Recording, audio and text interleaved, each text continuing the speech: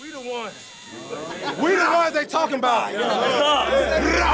Broadway Sports Media. Choose your fighter. Justin and Justin Titans podcast show. Some of it was bad, but hopefully you probably piece something together. Outstanding. There's an earthquake in the middle of the podcast. Unbelievable. We're begging for listeners. That's all we do. We all we got. Hey, Titans on 3. 1, 2, 3.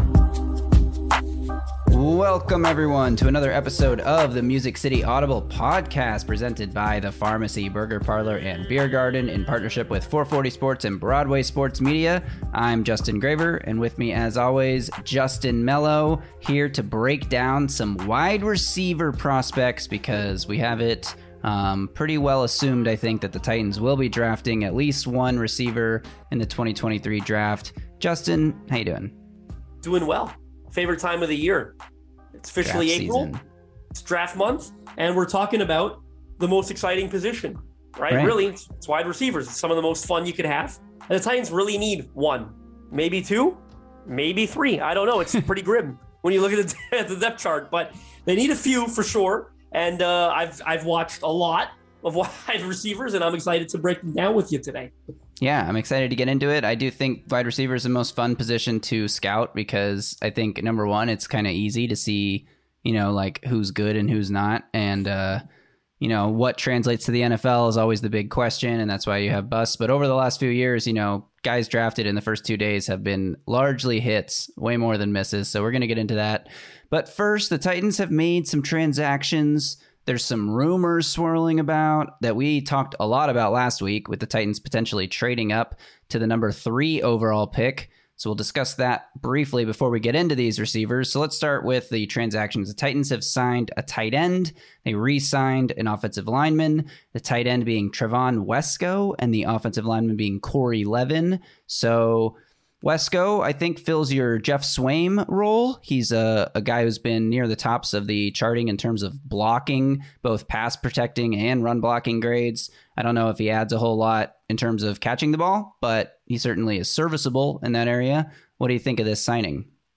Yeah, I mean, I talk all the time about guys that can play the Y, right? That traditional inline tight end. And I always say there's not a lot of them in the league, and there aren't. And I don't even know that there are 10, in all honesty, that do it at a really high level. And Wesco does it at a really high level, right? He's about what they're about, right? You've heard Mike Vrabel say that before in press conferences, and he's definitely about what they're about because they want to run the football, and they want to do that with Derrick Henry. And they've had these types, right? With Jeff Swaim, with Michael Pruitt, dating way back to Craig Stevens, if you remember him. And they've brought a couple. Kevin Rader was here last year. Like, they try to bring in these types as frequently as they can. This probably means Jeff Swaim won't be re-signed. I think it's probably safe to assume, which a lot of fans are going to be celebrating and they're happy about. I don't think Swaim is as bad as most people think, in all honesty. I just don't. But this is an upgrade. It is. And he's a younger guy than Swaim, so you've got more of a future with him if you want. It's only a 1-year deal, but never hard to re-sign him. The one ironic thing, and I'll say this, that I found kind of funny was there are a lot of people who were like super stoked celebrating this signing that are the same people who are like tired of being a Derrick Henry run first centric team, right? And that's fine. You could be that maybe and acknowledge that this is going to help them be better at what they want to be. But I found that a little funny, right? Because I think this really just reinforces their identity. They haven't signed a single receiver yet in free agency. They probably have the worst receiver room in the NFL. I just find it a little ironic, and they've already gone out and made sure they got their blocking tight end, right? So it's kind of funny, but that's what they want. They do want to run the football. They are going to be a Derrick Henry-centric football team as long as he's on this roster. And in their eyes, they just filled a really sizable hole in order to be that kind of team, right? A guy that can really help clear the way for Henry like some of those other tight ends have in the past. Right. I think, every team needs a guy like this, somebody who can block, somebody who can protect in, heavy, max protect type scenarios. And it's not that exciting for fans to have guys like this, but like you said, there are people excited about this signing because it means Jeff Swaim trying to block a defensive end and getting his ass whooped is probably a thing of the past. Not to say that Wesco won't get his ass whooped from time to time because, blocking a defensive end as a tight end is not an easy task, but I think really he's probably better suited for it. What about Corey Levin? Is there a chance Corey Levin is the Titans starting left guard or center next year?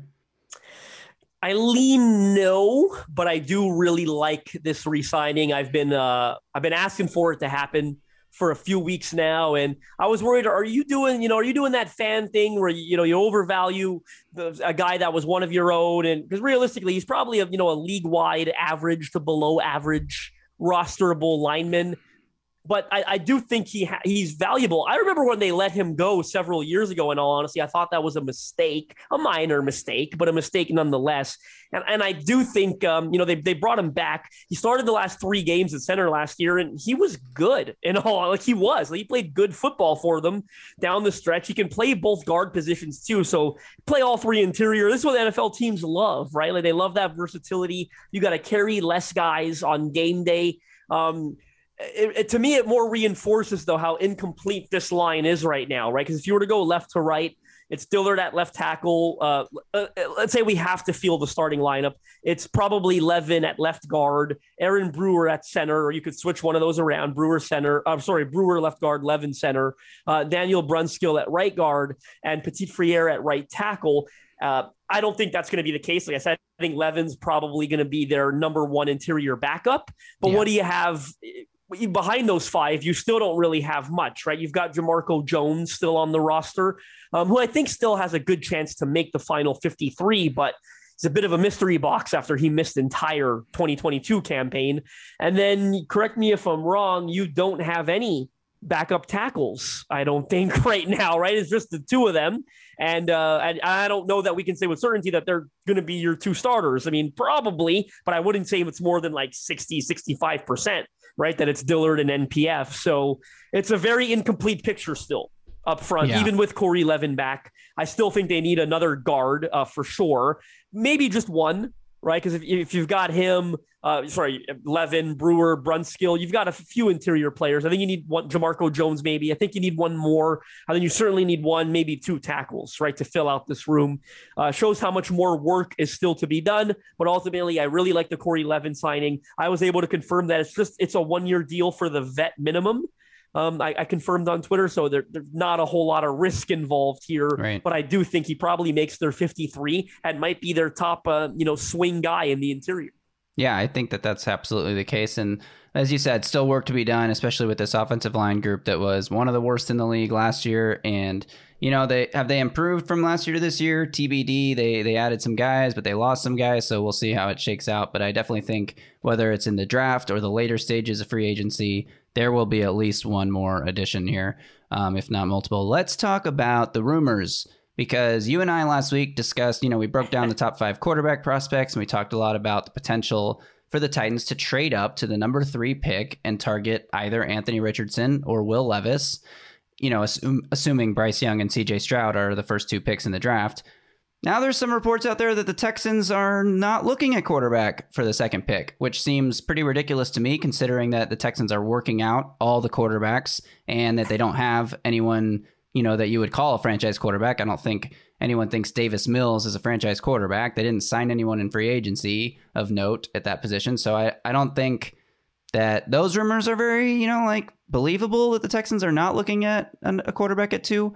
But the other big rumor, and this, comes from Daniel Jeremiah, who's very well known, well-renowned, great draft analyst. He's like the number 1 guy on NFL Network. He's there on your TVs throughout the draft. If you're watching it on NFL Network, breaking down all the prospects there at the Combine, the Pro Days. He's got a podcast. We had him on Around the NFL last week to break down draft stuff. And he said the other day that, and I guess Ian Rappaport repeated this on the Pat McAfee show, that if he's hearing, what teams to watch out for in a potential trade-up scenario, and he mentioned the Tennessee Titans as a team that other people are telling him, look out for the Titans to potentially trade up to 3. So what is this, where do these rumors come from? What is it based on? What's the, legitimacy of them? Is it a smokescreen? What is to be gained by making a smokescreen about this? And I tend to believe that, this is accurate. This is what Daniel Jeremiah is hearing. He's hearing it from other anonymous executives and scouts who are trying to do their own mock drafts and figure out how the draft will play out. And those people are pinning the Titans as a team that might trade up. So they're also just kind of guessing, right? It's not like they heard from Rand Carthon, hey, we really want to trade up in this draft. Obviously, you're not going to hear that stuff. But what do you make of these rumors? Are they, Do they have legitimacy to them? Are they a smokescreen? Where do you fall on that? Well, you've been hearing Titans trade-up rumors for months now, right? Since the Bears at number 1 overall, and we never quite – I don't know that we ever worked out how legitimate that was, but the fact is that rumor hasn't gone away, right? Right. It wouldn't shock me if some of these people, including front office executives, in all honesty, are dot connecting, right? Because they've read this so many times now for the last 3 months, or they heard it from that does happen more in the league than you believe it or not. I'm not going to sit here and pretend like I've got the answer. I don't think that we can just write this off as like a smokescreen or anything, because as I said last week, they have spent a lot of time with the 5 top quarterback prospects. And I'm now including Hendon Hooker in that because we know there's been some first-round buzz on Hooker. I don't know that I'm buying that, but we do know they had him in for a visit, a top 30 visit. And I mentioned last week, I think, right, they've got Anthony Richardson for a top 30. They interviewed Levis before Kentucky's pro day. They were at Alabama's pro day, Ohio State's pro day. Like, spent a lot of time with all 5 quarterbacks. Right? Look, teams have probably put more effort into smoke screens in the past. I'm not totally writing that off. But I don't think it is, right? Like, you have to understand, these people, it's easy for us to sit here and talk about it and analyze, but the people who are actually running this franchise, like, they've got a quarterback who's entering a contract year, and they're probably fairly confident that he won't be back in 2024, right? Like, just from a company-wide perspective, an organizational perspective, this is a really big problem that needs to be addressed, right? Like that's how companies work. He's the most important guy on-field performance-wise, right? It's your quarterback. So think of it as a normal company, right? If a CEO or a chief executive officer has got a contract expiring in 8 months, everyone else is like, oh my God, we probably got to figure out who the next chief operating officer is, right? Yeah. Like, I don't think it's that different from that, right? So you've got to start putting those wheels in motion and start thinking about what we're going to do at that position. And if there is an opportunity for us to address it right now, then we would like to address it right now, because you never really want to back yourselves into a corner, right? Like, yeah, it's like when you already don't have one on the roster, maybe you're lucky, right? Like if you're the Houston Texans or the Carolina Panthers and you don't have one and you're picking 1 or 2 overall, it's a little easier to address it, right? But when that's not the case, when you're picking at 11th, when you don't think you're going to be picking at 1 or 2 next year, which I don't think they will be, and they don't think they will be, in my opinion, you've got to start finding... Yeah, you got Caleb Williams. I hear you, but you got to start thinking outside the box a little and getting creative and being proactive, right? So I think they're trying to be proactive right now, and or at least sorting through their options and whether or not it's worth being proactive, right? That's all this is, and I've got my opinions and my thoughts on whether or not they should, trade up to number 3 for one of these quarterbacks. And my answer is no. And I could dive more into that if you guys would like. But ultimately, I do think the rumors are at least real, and it's a possibility that they're exploring this option. Right. And it's more about, to me, in my opinion, it's more about, let's see if any of these 5 guys that we could have a chance to draft, let's see if any of them are the potential franchise quarterback, future signal caller for this team.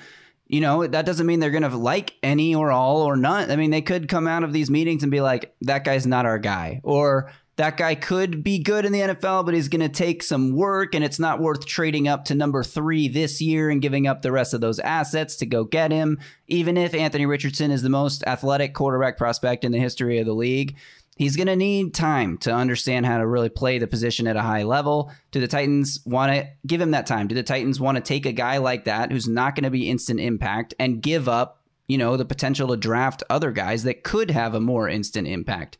I think they're probably sorting through all that right now. They haven't even probably decided if they are for sure or aren't for sure trading up to number 3. But I agree with that. They're definitely looking into the idea. They're going to find out how much capital it would cost to move up. In their eyes, they're probably not expecting to be, you said they're not expecting to be picking 1 or 2 next year. They're probably not expecting to be picking 11th next year. They're probably looking at themselves as a, 20s, mid to late 20s team, even if we don't necessarily see them that way. That's the goal every year, right? You want to be playing deep into the playoffs. So I think that they're probably just saying like, we may not have this opportunity next year. Let's vet these guys, find out if we want to make this investment. And, obviously we'll see what they decide to do. But to me, I agree with you. I don't necessarily think it would be worth it. That said, I would get tremendously excited if they did pull the trigger on a move like this, because it means, a franchise reset, the likes of which we haven't seen since 2015 when Marcus Mariota was drafted. Right. Yeah. And to them, look, it comes down to this. They should do it if they think one of these guys is a bona fide franchise quarterback, right? Like, that's the easy answer. Like, yeah, I don't think they should do it, but they should do it if they think they should do it, right? Like, right. If they leave a meeting with Anthony Richardson or Will Levis, even, as Titans fans don't want to hear that, and they say, oh my God, like, that guy blew me away. I think he's a starting quarterback for the next 12, 13 years. He could win a Super Bowl. He could this and that. Then, yeah, you go get that guy, right? Like, you may end up being wrong, right? But teams do it all the time with conviction and end up being wrong. In fact, the last few, right? I think of course, San Francisco moving up for Trey Lance probably, hasn't worked out so far. It's safe to say, right? And some others, Jared Goff going back to the Rams didn't necessarily work out, although that was one of the weirdest ones ever because he took him to a Super Bowl and everyone knew he wasn't very good, but it goes a few different ways there. But the fact is, teams do it all the time, and they do it with conviction. Carson Wentz, right? Didn't the Eagles move up to go get him, I believe? Yeah. So there's a lot they got to take into account here. I will say a backfield with Anthony Richardson and Derrick Henry, I could see them getting excited about, although they've got to factor in how much time Henry has left, if that's part of the plan. And then the thing I would worry about Richardson, in all honesty, and I think he would be their target. That's why I choose to focus on him a little bit. Yeah, I choose to focus on him a little bit more here. I would be a little concerned with them going to get him, giving up the capital that it would take to get him, and then you're not really invested in his development as a passer because he's got no weapons to throw the ball to, right? And you've given up so much capital to get him that it's going to hinder your ability to go out and get weapons, right? And even on the offensive line, right, it's going to hinder your ability to protect him. Now, with that said, maybe you think, he's going to offset some of that because he's so athletic, just the way Seattle got away with it for years when Russell Wilson was an off-script magician in Seattle, right? Like, maybe there's that side of it at O-line, but there's not that side of it at receiver, right? Like, you would like to get some weapons for him to throw the ball to. He's a one-year starter that's raw, not great decision maker, not terrific accuracy. What's one discussion I haven't seen this year? Remember that old age discussion where it was like, if a college quarterback didn't complete like 60% of his passes or 60% of his passes, he always busts in the NFL. And there was it was fairly accurate, right? Like, if you went, I think it was Matt Ryan maybe, who was like the one guy that was like under that threshold and worked out. At least at the time, when maybe Josh Allen kind of debunked that, and they just went away, right? Because Josh Allen was so good. But Anthony Richardson completed 53% of his passes this past year, right? As a one-year starter, it's not good, right? Not good at all. Right? It's terrible by NFL standards, right? It's really bad by college standards. So I've got some questions there. I barely have him above Will Levis. I do have him slightly above now, but not by much. In all honesty, one of those two would be their targets. I personally wouldn't agree with it. If they go ahead and make the move, I would just hope that I'm wrong. I will put a bow on this discussion by saying that if they do decide to make this move, I don't think it will happen until draft night. I've seen some people throw around the idea that, like, if they're comfortable with Richardson, they could make the move now. And then, if this rumor about the Texans not drafting a quarterback at 2 is true, then maybe you get the guy the Panthers don't draft there at 3. You're also going to be probably competing with a couple of teams you weren't expecting to be competing with to trade up to 3, because there's going to be teams, the Raiders and the Seahawks and anyone else that sees, oh shoot, Bryce Young or CJ Stroud just got past the second pick. It's time to make a move for that guy. Then the price gets even steeper. But I will say, like, if that is the case and you can go get Bryce Young at 3, I feel a lot more comfortable about that than I would if you're going to get Anthony Richardson at 3.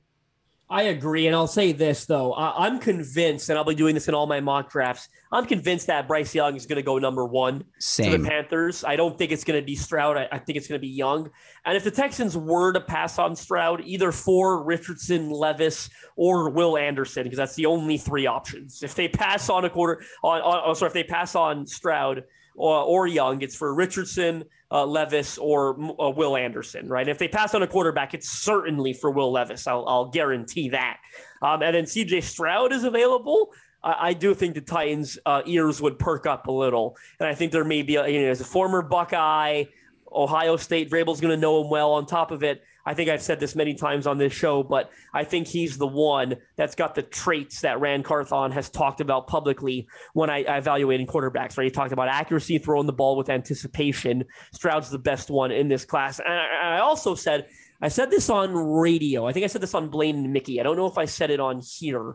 I say all this while also admitting that if all four of these quarterbacks reach their ceiling, Anthony Richardson's going to be the best one, right? Because his ceiling is, oh my God, right? It's crazy, right? So again, I'm saying in a scenario where all four of them reach their potential, he's got the highest potential of all of them, right?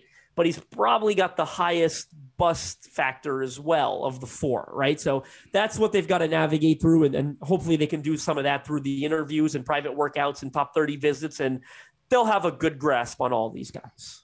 Absolutely. With that, I think we should move on to our beef of the week, presented by the Pharmacy Burger Parlor and Beer Garden, talking about where we have beef in relation to the best beef that you can get in Nashville, which is at the Pharmacy. So, Justin, you got a good beef of the week for us this week? I do got a good beef of the week. I've seen way too many people on the timeline, on Twitter timeline, saying all this interesting quarterback is clearly such a smokescreen.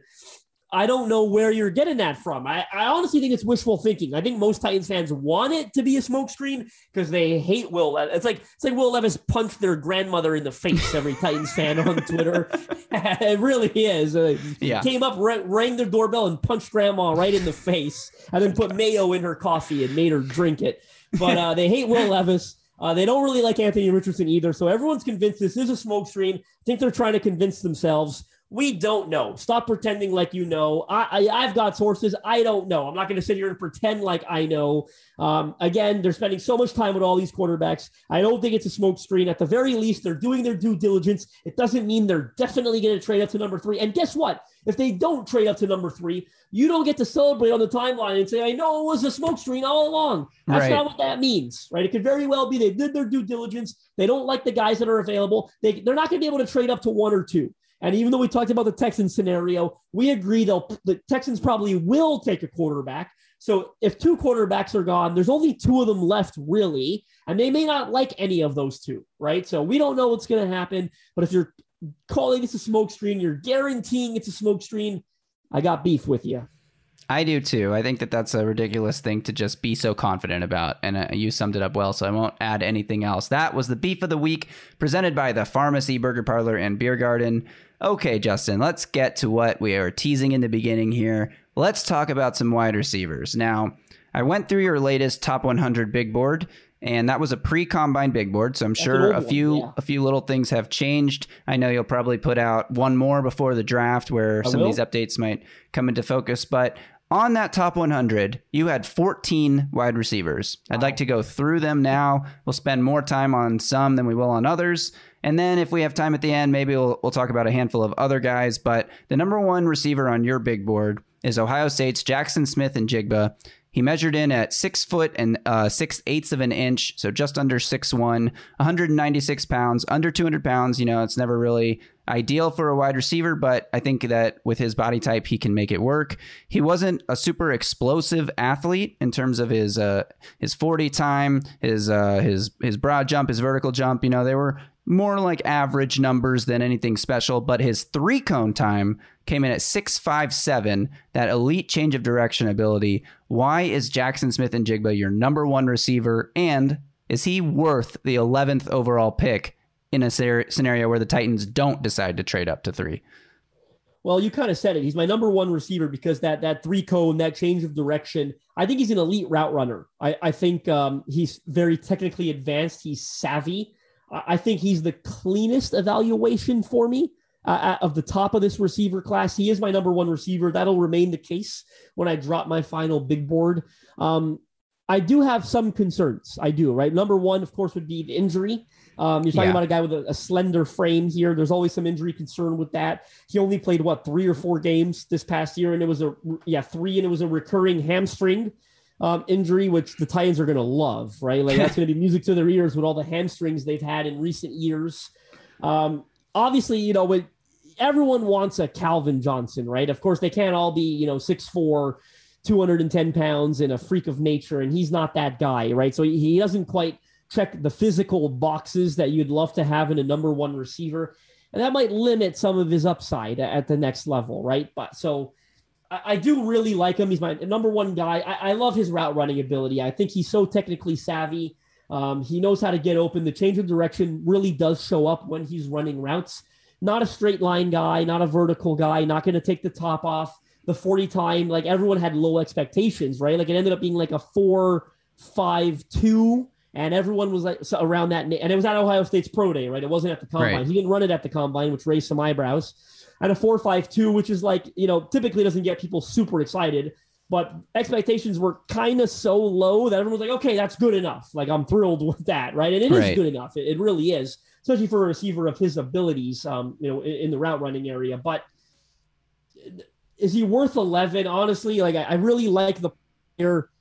I don't think he's a top 11 prospect in the draft overall. I am concerned with the slender frame, the fact that you don't say wow, right? When you look at the physical abilities, again, that's from a height, weight, speed perspective. None of it's going to impress you particularly. You worry about the recurring injury a little bit. And I do wonder, is he going to be a slot only guy at the next level, right? I think that's within the realm of possibility. Again, I do like him quite a bit. I'm always going to put route running number one, right? Most important trait in the receiver. I think he's got it in bunches, and you see it, the way he gets in and out of his breaks. It's reflected in that 3-cone time. I do like him. He's my number one, but I'd be lying if I said there weren't question marks here. Yeah, and I agree with you. I think, the things he does well, he does extremely well. His route running, change of direction, his ability to find the soft spot in the zone is all just like top of the class. And that's why he's, a lot of people's number one wide receiver. But the concerns are very real. And the biggest question to me is he a slot only guy, or can he win on the outside? And most of the routes he ran at Ohio State were from a position where he did not face, any type of press coverage, hardly even faced a lot of man coverage, just the way that Ohio State used him. A lot of his routes are coming out of the backfield in motion before the snap to give him a free release. He is a yak beast. And that's one area where I do think the Titans would be interested in him, is that, John Robinson loved the yak beasts. You look at San Francisco's roster, it's all yak beasts as pass catchers. So I do think that there will be some carryover in that regard, and that Rand Carthon could, like that element of it. But then there's the things that keep him from being a super elite receiver is, like, he does get caught from behind. He's not the kind of guy that's going to break a 50-yard play and turn it into a 50-yard touchdown. He might break a 50-yard play, but he's getting run down at the 20-yard line, right? And there were a few games where he, was incredible, and he did finish long plays to the end zone. You look at the Utah game where he set the FBS Bowl record for receiving yards in a game with like 357 yards or something like that. And a guy who can do that is going to have big productive moments in the NFL for sure. The question to me is if he can do it consistently and if he can stay healthy. And I think I'm scared enough by those concerns that I don't think, the drop off from him to some of the guys that you'll find on day two, I don't think is enough to warrant that 11th overall pick. Like, there's no Jamar Chase in this class. Jackson Smith and Jigba is not that level of prospect.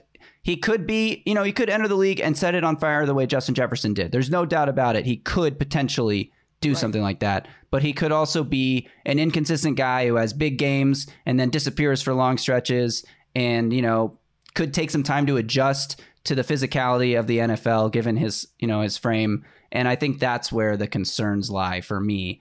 But I do think the Titans are going to vet him hard and will have interest in him if they decide to stay at 11. Yeah, I do think it's a possibility. Another Buckeye for Mike Vrabel, right? One thing that's interesting is that Brian Hartline, receivers coach at Ohio State, he was asked to rank all the receivers he's coached on Bussin' with the Boys. Yeah, on Bussin' with the Boys. That's right, it was Bussin' with the Boys. I forgot. And he ranked Marvin Harrison Jr. 1, and he ranks Jackson Smith and Jigba 2, ahead of Chris Olave and Garrett Wilson, who are both first rounders and had very good very, very good rookie seasons, right? So that is interesting. I will add, part of me wonders if it's a position coach going to bat for his guy that's in the draft this year. You know what I mean? Right. Like coaches are always going to, try to place the current prospects on a bit of a pedestal. I'd love to know if that really is his true opinion. He claims it is, but I wish all three of them were in the draft this year, right? JSN, Right. Chris Olave, Garrett Wilson, and to hear how he would handle that. He probably would decline to answer, in all honesty. But it was interesting, and it's worth noting. And I will also say, I watched a lot of Chris Olave and Garrett Wilson last year, and Jackson Smith and Jigba pops. I mean, I remember led the team in receiving, right? Yeah, Receptions, yards, all of it. He outproduced those two guys. Garrett Wilson won Rookie of the Year. Chris Olave maybe could have won Rookie of the Year in a better offense with a better quarterback this past season. And, when I was watching those guys, I wasn't fully aware of who Jackson Smith and Jigba was. But I kept saying, damn, who's this number 11? Who's this guy that keeps making... He's wide open every time he catches the ball. Yeah. So, I mean, anytime a guy catches your eye that you're not specifically scouting for, you got to take note of that. And I do think that that's a big deal. And outproducing guys that were, already, NFL level receivers, I think is important. And those two guys also said that JSN was better than they were. Right. And they didn't say that this year. They said that before they came into the league last year. Yeah. So I think there is some merit to the idea that, he could be a huge hit, but I think there's a lot of risk there, which is where this, I get scared. Let's talk about the number 2 guy on your wide receiver board, TCU's Quentin Johnston, who, he's listed at 6'4". I was watching some tape and heard announcers say he's a 6'5" monster, came into the combine and measured at 6'2 3/4. So not quite 6'4", not even 6'3". But he's a big guy, 6'2 3/4, 208 pounds. He timed pretty well in the, what did he run the 40 in? 4.5 flat, 4.5, yeah. It was good enough, his 40 time. He was explosive in the vertical jump and the broad jump. His doesn't have the biggest hands for a guy of that size, but his wingspan is incredible. The thing about Quentin Johnston to me is you're going to have to convince me that he deserves to be your number 2 guy, because I think that he adds a lot of dynamic ability to an offense with his after the catch receiving ability. But if you told me that he was 5'10", you can see him, towering over people on tape, but he plays to me like a guy who is closer to 5'9", 5'10" than a guy who's like 6'3". He's not going to be your jump ball in the red zone, 6'3", big receiver. He's not like DK Metcalf in terms of his ability to make those contested catches downfield. And in fact, if you look at the advanced metrics, he was pretty bad in terms of his overall contested catch rate. I just think he's a really limited receiver, and I wouldn't draft him in the first round. He'll probably end up going in the first round, but to me, he reminds me of these guys that are big size speed freaks that can't really play the position all that well that we've seen come out of the, in recent years. I know Jalen Reagor's a small guy, but he reminds me of Jalen Reagor. He's like a guy I think you're going to have to give him the ball and designed screen touches and end around type plays and use his yard after catch ability. But in terms of his actual receiver, like ability to run a route tree and make those big plays downfield, and his ball skills leave a lot to be desired to me. Like, convince me right now why Quentin Johnston is your number 2 guy. Well, I'm not going to do that in all honesty, because even though he probably still is my number 2, I remember scouting him several months ago when he was like the consensus number 1 receiver in this draft, where everyone was losing their mind about him.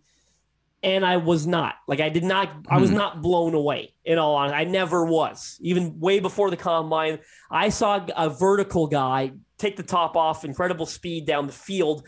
But I saw a guy that I was concerned with change of direction, ability to sink hips, create separation, so important. We've seen those types fail before, right? So what happens to him? He enters the pre-draft, process, and oh my God, he's 6'4", he's going to run 4.3, he's 220 pounds. Well, he's actually 6'2 3/4, 208, and runs a 4.5. Right. So I saw someone on Twitter say, how come everyone's, shitting on Quentin Johnston for running a 4.5, but we're celebrating Jackson Smith and Jigba doing the same? It's all about managing expectations, right? Everyone thought QJ was going to run 4.3, and with Jackson Smith, it was like, oh my God, I hope he doesn't run 4.6, right? Well, they're both 4.5, right? So that's a good thing for one of them and not so good thing for the other. So I do have my concerns with him. He'll probably still my number 2 receiver. Look, 40.5-inch vert, 11'2" broad. There are some great things here. I've been worried about him the entire time, was never super, super high on him. As of now, I got like a mid to late first round grade on him. It's just good enough to still be my number 2 receiver as of now. Yeah, and another thing, honestly, that I do like about Johnston is when he does catch the ball and turn upfield, it's like instantaneous that he hits top gear. I feel like he really accelerates with the ball in his hand. I think that he has ability to make people miss in space. I just worry about his ability to actually play the receiver position. Okay, let's move on and let's speed things up a little bit, because if we want to get through, 15 more guys here, we're going to have to take less time with each one. The next guy on your board is Jordan Addison, who was Kenny Pickett's number one target at Pitt, transferred to USC and became Caleb Williams' number one target. He's a 5'11 and 1/8, 173 pounds. And that's going to be a theme as we go through these guys is, a lot of these receivers are under 6 feet, under 175 pounds. We had Josh Norris on Around the NFL today breaking down wide receivers, funnily enough, actually. And he revealed this nugget. In the last 30-something years, there have been 32 wide receivers enter the NFL draft at 173 pounds or lighter. This year, we have 15 guys in that range. Wow. It's crazy. Jordan Addison ran a 4.49. He looks faster than that on tape, I think. I think he looks like a low 4.4 guy. And he was very productive, downfield threat, and catching screens and taking them, a go-to guy for Caleb Williams.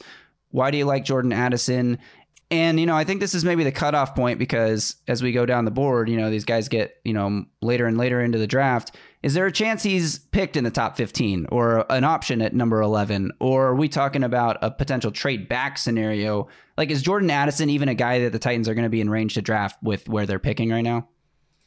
No, I don't think so. I don't think he goes 11th overall. I'm starting to question if he goes in the first round at all, in all honesty. This has just not been a very good process for him, right? 5'11", 173. He's got small hands. He's got short arms. And when you're that size and run a 4.49, it's not impressive, right? And then a 34-inch vertical is, real disappointing testing all around for him.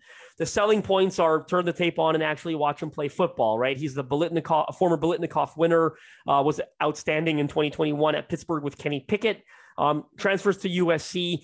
Don't think it went as well as he thought it was going to, right? And that's a question I would have for him if I was an NFL team. He had a good year, he had some injuries too, was limited, but you're transferred away from where you had so much success. You did it to go play with Lincoln Riley, to be in California, probably get more NIL money, to play with Caleb Williams, and you don't put up these godly numbers, even though you've got a better quarterback, a better head coach, a better system, and all that. That's a question I have for him. He's a really good route runner, right? That's what it comes down to. Again, you just watch him get open, and that's what he does. He's got some pretty good run after catch ability as well. He looks like a twitchy athlete on tape, right? Even though he didn't test as well as you'd like. But I do have questions here. I got questions about the frame. When you've got such lackluster size, I'd love for you to be an unbelievable elite athlete. And he's not that, right? The testing reveals that. And I don't think the tape shows some crazy athlete. I think the testing was fairly in line because, again, like JSN, I think he relies more on his route running ability. And that's not a bad thing, right? Good route runners are better than freak athletes all the time, right? Cooper Kupp was not a very good athlete, right, if I recall correctly. Can run the shit out of a route, though, right? And that's why Cooper Kupp is a MVP caliber type player. So, but I do have concerns here with the size and some of the other things. I definitely not a top 11 player on my board. And I am starting to question if he's a first-round receiver at all. I fully agree with that too. And again, it comes back down to what is their role? And specifically when we're talking about receivers for the Titans, if they're a slot only guy, number one, the Titans drafted a slot only guy in the 5th round last year. And I don't think Kyle Phillips is a player that would prevent you from drafting a better player at wide receiver if you think that there is one. But we'll see what the Titans offense looks like. But how much is a slot wide receiver going to be on the field? 50% of the snaps? 60% of the snaps? Maybe not even that much. So if you're going to draft a guy who really is limited to the slot, maybe they can play outside occasionally, but for the most part, limited to the slot, where do you draft that guy, and is it worth it for the Titans? We saw the previous general manager value that as a 5th round pick. Obviously, Kyle Phillips got hurt in the first game and didn't do much the rest of the year, but that's the kind of question you have to ask. And with a guy like Jordan Addison, who was a slot-only guy at Pitt, moved around a bit more at USC, that's a huge question that you have to be comfortable with being willing to draft someone like that. Let's move on now and talk about the next guy on your list. North Carolina's Josh Downs, who a lot of people like Josh Downs. A lot of people like him a lot, despite the fact that he's 5'9 and 1/8 inches. 171 pounds. He ran the 40 in 4.48. His 10-yard split was incredible. A 149 10-yard split, which is 93rd percentile amongst all wide receivers in the database history. That's pretty explosive first 10 yards. And his contested catch winning ability. If I said Quentin Johnston plays like he's 5'10", I think Josh Downs plays like he's 6'2". But the question is, will that translate against NFL level defenders? So I'm about to throw everything out the window that I said about small receivers because I am biased and I could do whatever I want. I'm an adult. I really love Josh Downs. I do. I'm not going to pretend like I don't. The tape blew me away. To answer your question quickly about the contested catches, no, I don't imagine those numbers as amazing as they are. I have a hard time believing it, translates to the next level, at least at that rate. I love him. I love him on tape. Blows me away. He's dynamic. The testing was incredible. As you said, the 10-yard split was amazing. One thing we don't talk about enough when it comes to the combine, because you can't put a number to it, go back if you can, watch the combine, watch him run the gauntlet drill. He was unbelievable. He was the best receiver in Indianapolis running the gauntlet. He's just a freaking ball player. I love him. I've had a top 32 grade on him essentially the entire time. He's dynamic. He wins at every level, back-to-back 1,000-yard seasons. His hips are incredible. Shakira, his hips don't lie. Change of direction is unbelievable. I love him. I do. I really do. And no, you're not going to take him at 11. If he's there at 41, if I was the GM, I would race the card up to the podium. And he met with the Titans. Where did he meet with them? At his pro day? Is that right? Or did he meet with them at the combine? I know he met with the Titans, so the Titans definitely have interest here. He said something about meeting them, but I can't remember where it was. But he has met with them. That's correct. Is this an option for the second round here? If the Titans don't take a receiver up top, or if they don't trade the pick, obviously. I don't think he's going to be there at 41. I don't think he can, but I imagine he goes early 30s. But if he's there, for me personally, I'd run the card to the podium. Just a little search, and it appears they did meet with Josh Downs at his pro day. So this is definitely one of the guys to watch here on the Titans list. Not a lot of talent there either. North Carolina. So he was the number one guy they went to go watch. I think there's an old lineman or two, but not a ton of guys to go down there and watch. So I imagine he had the majority of their attention. And playing with Drake May there is, a little glimpse into the future connection. Drake May to Josh Downs for the Titans? No, probably not. Okay, let's move on here. Talk about the next guy on your list. Tennessee's own Jalin Hyatt. And, there's some mixed reviews out there about Jalin Hyatt. 6 foot 1/8 of an inch. I believe he's Lance Zierlein's number one receiver. Correct me if I'm wrong on that. He ran a 4.4 40-yard dash. Had a huge season for Tennessee, especially in the touchdown department. Most of the listeners of this podcast are probably familiar. Where do you like Jalin Hyatt to go in this draft? And is he a target for the Titans at 41? Hyatt probably goes higher than we think, right? Just because speed is coveted in bunches. He had a 40-inch vertical, 11'3" broad. That is unbelievable, right? And the shuttle, too, 1.5 flat was elite. I think the 40, 4.4 somehow ended up being disappointing for people because he looks like he could be a 4.25 guy on tape or a 4.28. But again, 4.4 at 6 foot, I don't think is bad, but 4.4 flat it was, right? Can take the top off. That's what you're drafting him to do. Mike Vrabel's talked about needing an injection of speed. I wouldn't write it off. I wouldn't write off him going in the first round. It feels like that chatter has dwindled a little in recent weeks. I still think it's a possibility because the top of this receiver class leaves so much to be desired, right? There are going to be teams that probably hate JSN, hate Addison, don't like Quentin Johnston. A few of them are going to say, I'll take the speed guy, right? The guy that's going to open things up for us. He's that guy. Speed in bunches, changes the game. He scares me. He does, right? Like you've seen the numbers probably on Twitter, how he's like never really faced press coverage. Tennessee's offense was all, what we said about Hendon Hooker last week, right? The manufactured spacing, it lacks NFL concepts, half field reads. Like he's not going to encounter really anything at the NFL level that he did at Tennessee. That scares the shit out of me.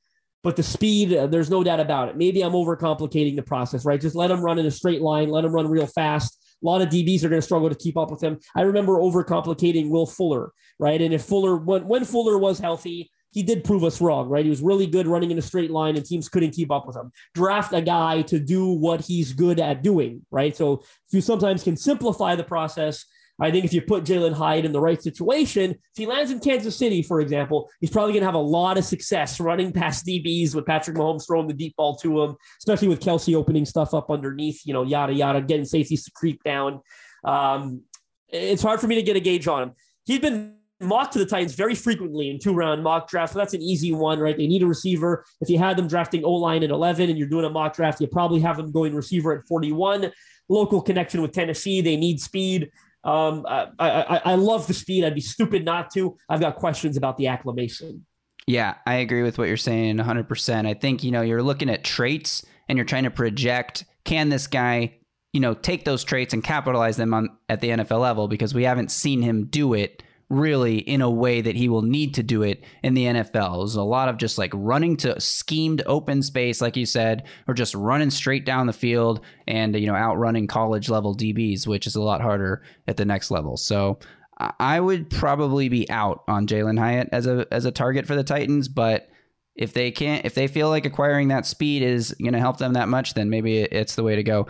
Let's move on now and talk about Rashee Rice, the SMU wide receiver, who a lot of people I've noticed on Titans Twitter are very big fans of him. I think, the combination of where he's projected to go in the draft with his skill set makes him very tantalizing, because he feels like he could be a guy that turns out to be a steal, a great value type of player. He's 6 foot and half an inch, 204 pounds. So one of the rare guys over 200 pounds in this class. And he ran a 4.51 at that speed, a 41-inch vertical jump, explosive player. Why do you like Rashee Rice? So I do like him, but let me start by saying this. Hasn't been a very good pre-draft process for him, in my opinion. He was getting some late first-round buzz several months ago. I think the two things that are most disappointing is that he was listed at 6'3" at SMU. So he was one of the few guys that came in 3 inches shorter. Well, that's significant, right? Everyone thinks he's 6'2", 6'3". He's actually 6 foot flat. And then on paper, he was by far the best receiver that attended the Senior Bowl on paper. But it didn't look like that when he got there, right? Like he did not take advantage of that week and establish himself as the clear-cut best receiver in Mobile. So it hasn't been the greatest process for him. When I watch on tape, there are things I like. Look, he was one of the most dynamic players in college football, certainly at the receiver position. He's got long speed for days. I think that was, the 40 was good enough at the 4.51 at his size. Really good after the catch. You talked about that earlier. Great ball skills. He's a good blocker, which we know the Titans value. So you got to take that into account. I always have questions about SMU receivers, and I've done it ever since, there's been a lot of them, right? I know Courtland Sutton kind of panned out, but remember like Trey Quinn and Danny Gray. Carthon was in San Fran when they took Danny Gray, I think top 100 recently, and that hasn't looked very good yet. There's still time, but SMU, super simple route tree. They're not route running technicians. They just aren't. I've spoken to him. My honest opinion is he came off a little raw to me, especially as I tried discussing, details about running routes with him. I wasn't blown away, in all honesty, with that, but that's SMU, right? That's what they do. Explosive abilities, but hasn't been the greatest process for him. And I don't think he's a first round. Yeah, I kind of agree with you there too. I think we've ended the first round pick discussion here as we continue to talk about these guys. This is more for second and even third round. Let's move on to the next guy on your list. LSU wide receiver Kayshon Boutte. Looks like booty. Kayshon Boutte. 5'11" and 1/8 of an inch, another sub 200 pound guy at 195. He ran the 40 in 4.5 seconds. So again, decent, not amazing. His overall athletic, ability looks more like average to below average. But why do you have him next? I mean, there's a lot of guys on your list here that we hopefully will have time to get to that people like a lot. Zay Flowers, Cedric Tillman. Why do you have Boutte above those guys? I don't anymore. He was barely clinging on to that spot before the combine. Then he went out and had a historically bad combine, a 29-inch vertical. The broad was bad too, right? Not 9 foot 10 inch. The 40 was whatever, 4.5 flat. It was a bad performance at the combine. And then he went to pro day and decided to stand on those numbers. Didn't do those drills again. I don't know why you'd stand on those numbers when they're not good to begin with. for reference, that vertical jump is 2 percentile. Yeah. That means 98% of receivers who enter the draft have a higher vertical jump. 29 inch. It's crazy bad, right? I mean, Yeah. it's almost unbelievable. I have a higher vertical jump than that. This was a guy going in I had a lot of questions about, not just athletically, but once that got added to the picture, I was all the way out. Why I've bumped him way down my final big board, way down from where you're seeing him right now. I had questions about maturity. I don't know anything personally, but if you follow his story, there were some weird scenarios at LSU, right? Like I think he announced he was sitting out or something like that. And then he was coming back, and then he declared, and he came back to LSU. Like there was maturity questions. I think he posted something on Instagram that he wasn't happy with the team or the lack of targets and things of that nature, and deleted everything LSU related off his Instagram. So I had these maturity questions, and then you add these athletic questions to the forefront, and I'm pretty much all the way out on this guy. Cool. So let's move on then and talk about a guy that you have called underrated in this process. He was the next receiver on your initial big board, or your 3.0 big board.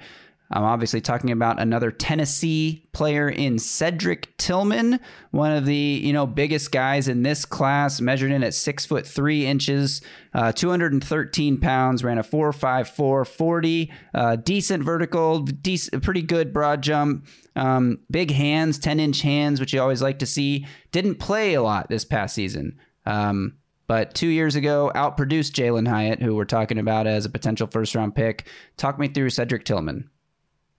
I love him. He's one of my guys in this class, one of my top guys. I put him right up there with Josh Downs, how much I like him. You talked about how all these guys are smaller in this class. Well, he's 6'3", 215, right? He's a big guy. If you are looking for a big, dominant boundary guy, he is your man. 4.54 40, sure, might leave. It's not terrific. It's certainly more than good enough at that size. 10-yard shuttle was a 1.53. Right, that 10-yard split. So that's pretty damn good, especially for a 4.54. I love his game. I think he's being severely underrated, as you said. 1,000 yards in 2021. I think we're overthinking him. I really like him. 1,000-yard. He was the first 1,000-yard receiver at Tennessee in nearly a decade. He broke, I think it was a 9-year drought. I like him probably a little more than I like Jalen Hyatt. In all honesty, I just get the speed factor with Hyatt. I get it, but I'm a huge fan of this guy. He's on my short list of like 3 or 4 receivers I would love to see the Titans draft. I don't think it's too early at 41. I really don't. I'm going to have like a borderline top 50 grade on him. And if they were to take him at 41, I would be thrilled. I'm with you on that. I love Cedric Tillman. I think he's being underrated. I've seen, Josh Norris, Underdog Fantasy, has him as his number 4 guy. And I feel like that's a lot higher than the consensus, but I kind of get it. And I'm, I think that he is being vastly underrated out there. Let's talk about another guy that a lot of Titans fans are, I would say in love with. I've seen him as the number 1 receiver on some people's boards, which frankly, I don't exactly get. Talk me through Zay Flowers. Why do people love him? What are the concerns here? I've had a harder time being convinced. They do love him. There are a lot of people, like, he's got so many fans, and not just on Twitter or league-wide circles. 5'9", 182. That's tough for me, man. It is. Like, it's a big man's football league, right? And I know I praised Josh Downs, so maybe I sound a little like I'm contradicting myself here, but it is a big guys league. I've got questions if he can handle the physicality. Can he play outside? There are a lot of people who are calling him Antonio Brown. Mm-hmm. Like, people are like, he's going to be that good. He's going to be Antonio Brown. He can play inside, outside. You can't keep up with him. And there are some big analytical stats on him. But I do think he benefited a little from off coverage, free releases, 11% drop rate in college. That's high, right? 11% is high. I worry, man. Is he a slot only guy, manufactured touch guy? You got to bring him in pre-snap motion. He's obviously very dynamic. The athletic abilities are electric. He's a run after catch threat, no doubt about it. But, the undersized has me questioning, and the way he was used with the free releases and stuff, I'm questioning if he could play a traditional receiver role at the next level. It's a weird thing for me to say, but he may be the one really this year that makes me look like the biggest idiot out of anyone I've talked about today, because I swear to God, there are people who think he's going to be the best receiver in this class, one of the best receivers in the NFL. That's how high some people are on him.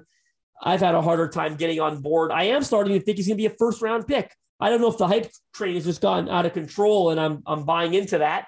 I'm not buying into the personal evaluation of him. I do think he's like an early second for me, but I don't have a first round grade, and he might still end up there anyway.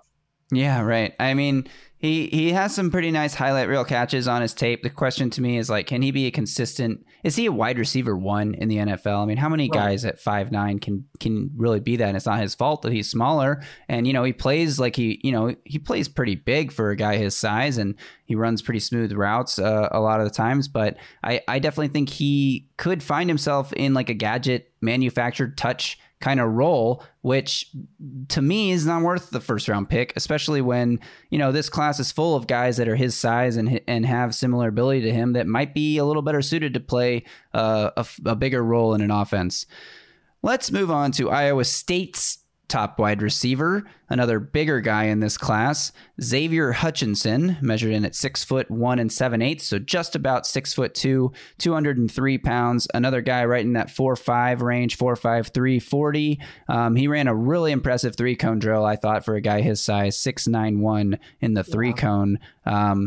What do you make of the Xavier Hutchinson? Is this the line we're starting to toe to getting towards, more likely a 3rd round pick, or is this someone who could sneak into the 2nd? Yeah, I think he's a late 2, early 3, or, that 60 to 75 range is where I have him. Another guy that came in a little smaller was listed at 6'3" at Iowa State.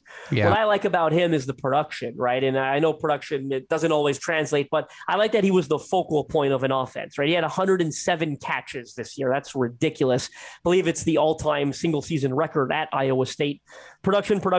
Anytime they needed a first down, a touchdown, you name it, they're in the red zone, they looked his way, and he often delivered. I think he's an average athlete at best. I think he's got, a good release package. He's very nuanced route runner. You saw that on tape. That's what led to all the production.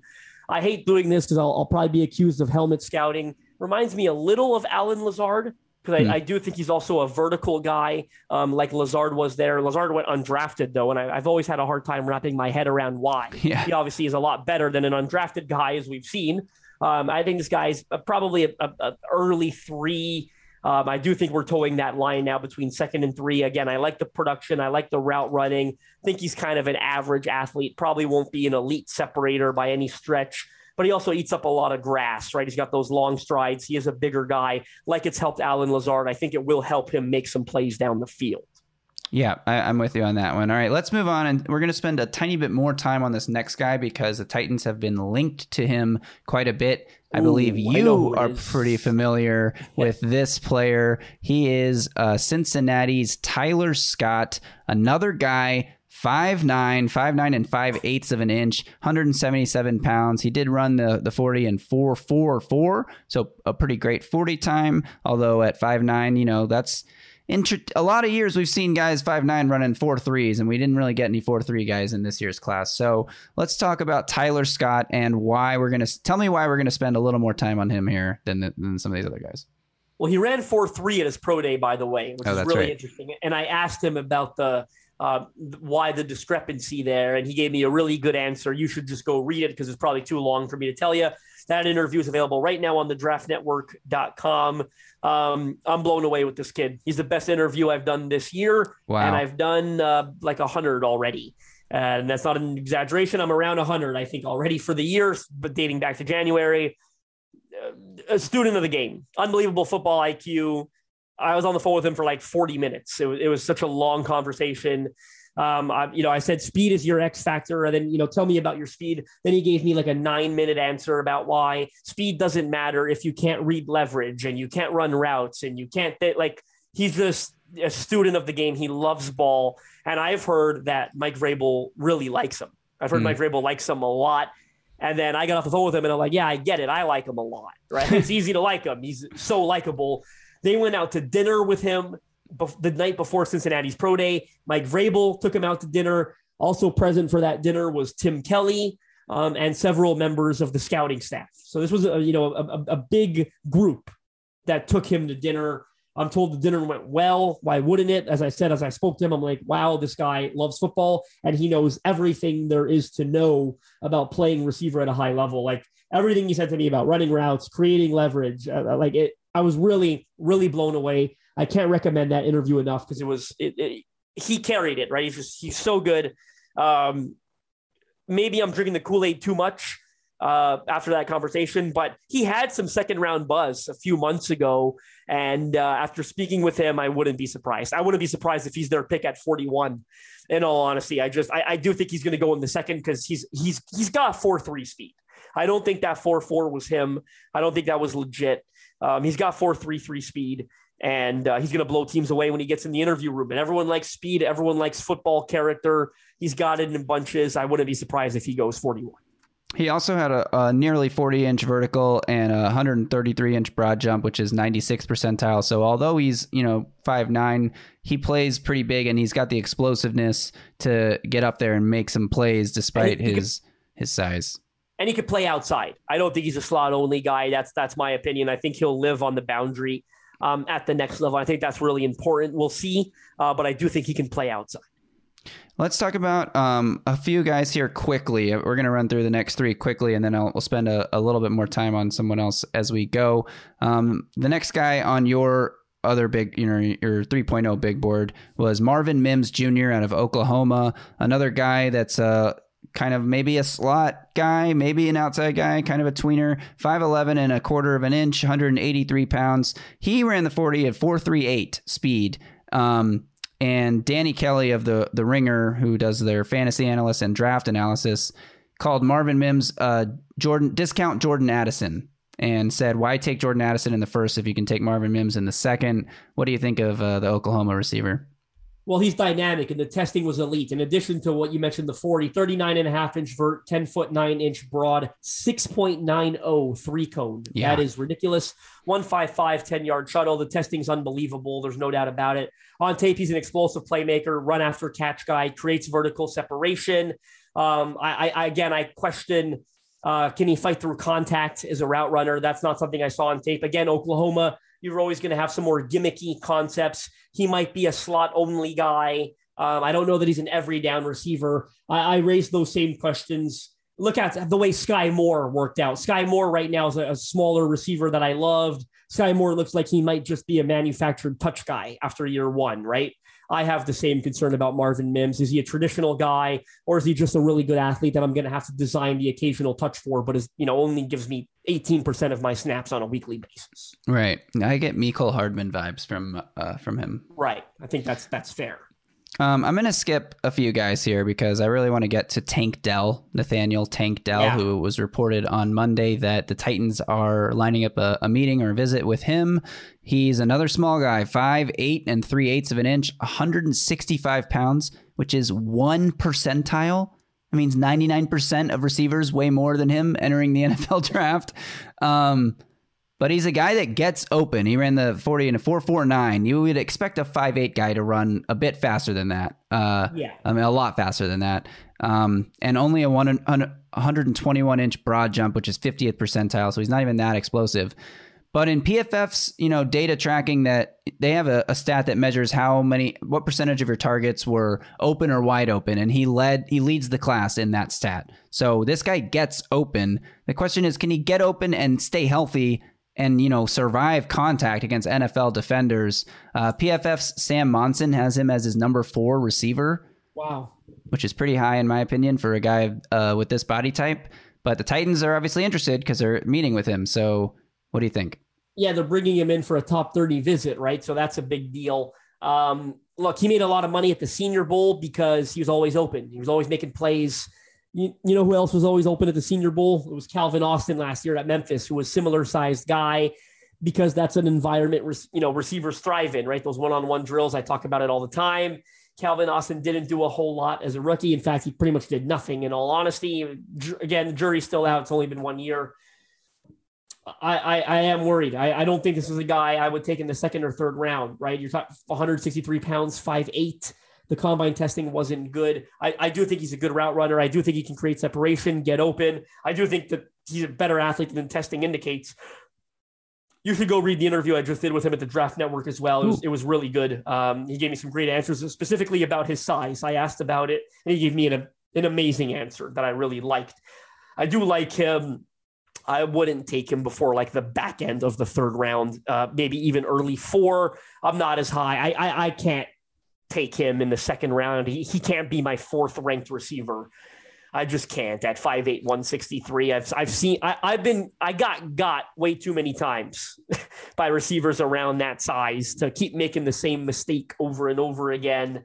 There's just a lot of questions here, and I truly wonder if he gets drafted in the top 100. I mean, we'll see. It's possible, but cool. That's a good little recap. Any similarities to Rondale Moore, who has made an impact in Arizona, but is never going to be a go-to kind of guy? You know, I think he's got better every down abilities than like I always saw Rondale Moore as nothing but like a manufactured touch guy for the most part. I do think he's got more every down appeal than Rondale Moore does. But the size, again, it's a tough sell for me personally. When I first started doing this, I fell in love with every 5'9", 175-pound receiver that looked dynamic and got open in a lesser conference and lit the Senior Bowl on fire. And so many of those guys have not really panned out. Like I said, the Sky Moores, the Calvin Austins. I remember when Kenneth Gainwell's a running back, but I was so obsessed with Kenneth Gainwell, and he's just a small guy that's a valuable part of a rotation, but he's never going to be the guy, right? And right. I know it's a different position altogether, of course, and maybe it matters a little more at running back because you're never going to be a bell cow at Kenneth Gainwell size, but I've just been fooled by too many of those types to put too much stock. I like them, but I'm not going to put too much stock into Tank Dell. All right, quickly talk with me through 2 guys here that round out your top 100 big board. Jayden Reed from Michigan State, Grant Dubose from Charlotte. I haven't had a chance to look into either of these guys yet. Quickly, what do you like? What do you not like? And where might they go in this draft?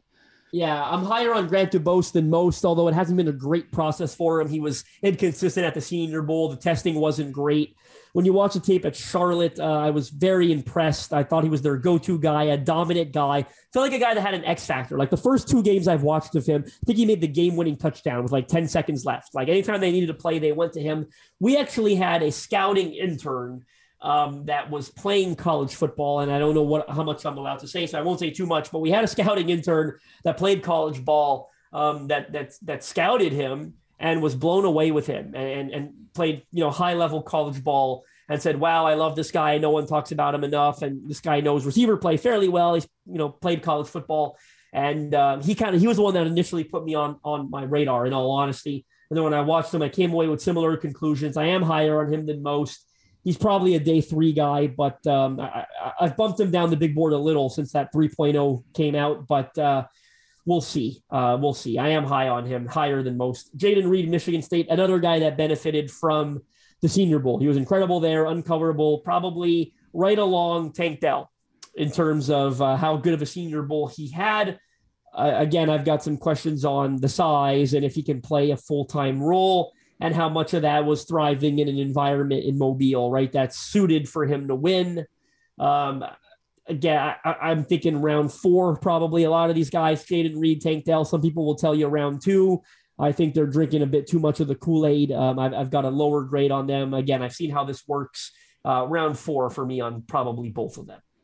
All right, 2 more guys I want to talk about. I know we're running long here. Thanks to everyone for sticking with us. Jonathan Mingo out of Ole Miss. Now, I'm just going to quickly read you some numbers here because he's received a lot of comparisons to a certain former Titan who went to Ole Miss as well. Of course, A.J. Brown is who I'm talking about. Mingo stands 6'1" 3/4. A.J. Brown was 6 foot and half an inch. Pretty similar heights. Mingo's a little taller. 220 pounds. One of the biggest guys in this class in terms of, build and weight. A.J. Brown was 226. A.J. Brown was a little heavier, but not much. They have very similar arm lengths. 32 1/8 of an inch for Mingo. 32 7/8 of an inch for A.J. Mingo has ginormous hands. 10 3/8 inch hands. A.J. Brown was 9 3/4. He ran the 40 in 4.46. A.J. Brown was 4.49. He jumped 39.5 inches in the vertical at 220 pounds. AJ was 36.5 inches. He jumped 129 inches in the broad jump. 89th percentile at 220 pounds. AJ was 120 inches, and he put up 22 reps on the bench to AJ's 19. So he basically beats AJ Brown in every athletic measurable testing category except for arm length and weight, which are both very close. Is this guy like A.J. Brown, or is it just an athletic profile that's similar? So I do really like Jonathan Mingo. I will say, and I back to the helmet scouting, but this one is fair because A.J. Brown, they both went to Ole Miss. But when you watch him, the thing that struck me out immediately was he's A.J. Brown light in two ways. He's one of the most physical route runners in this class. He might be the most physical route runner in this class.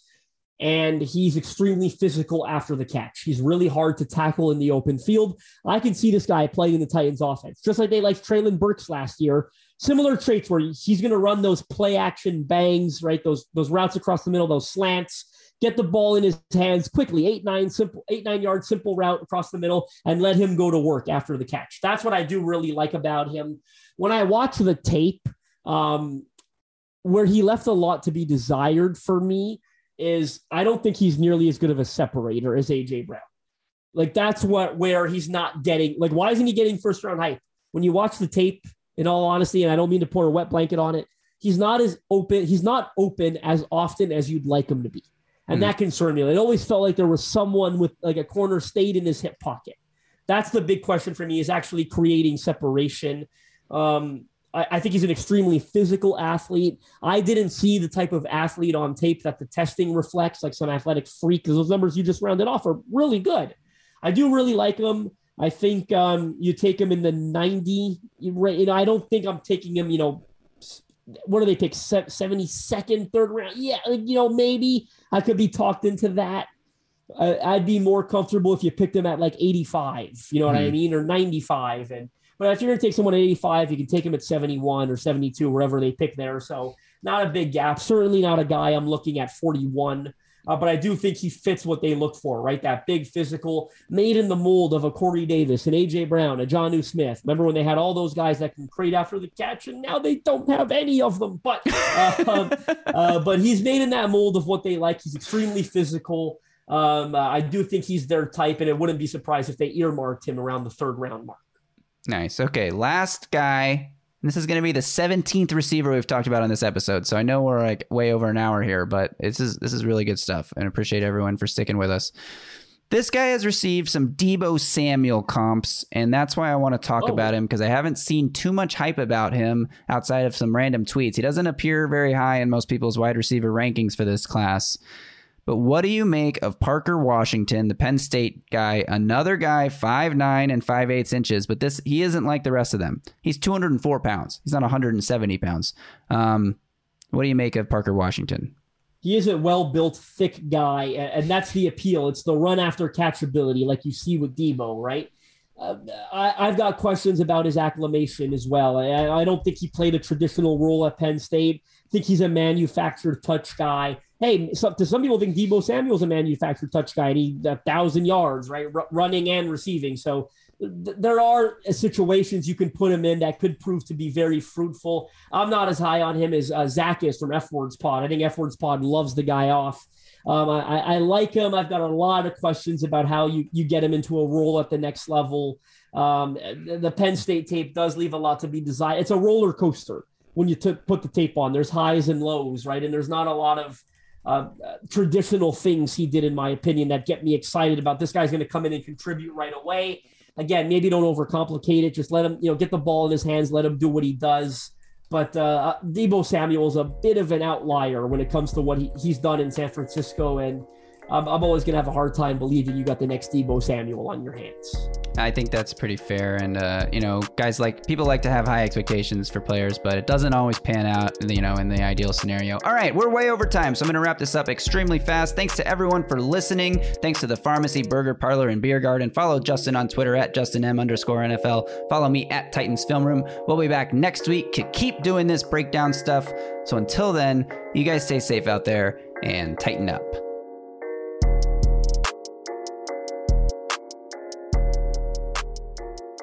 A Broadway sports media production.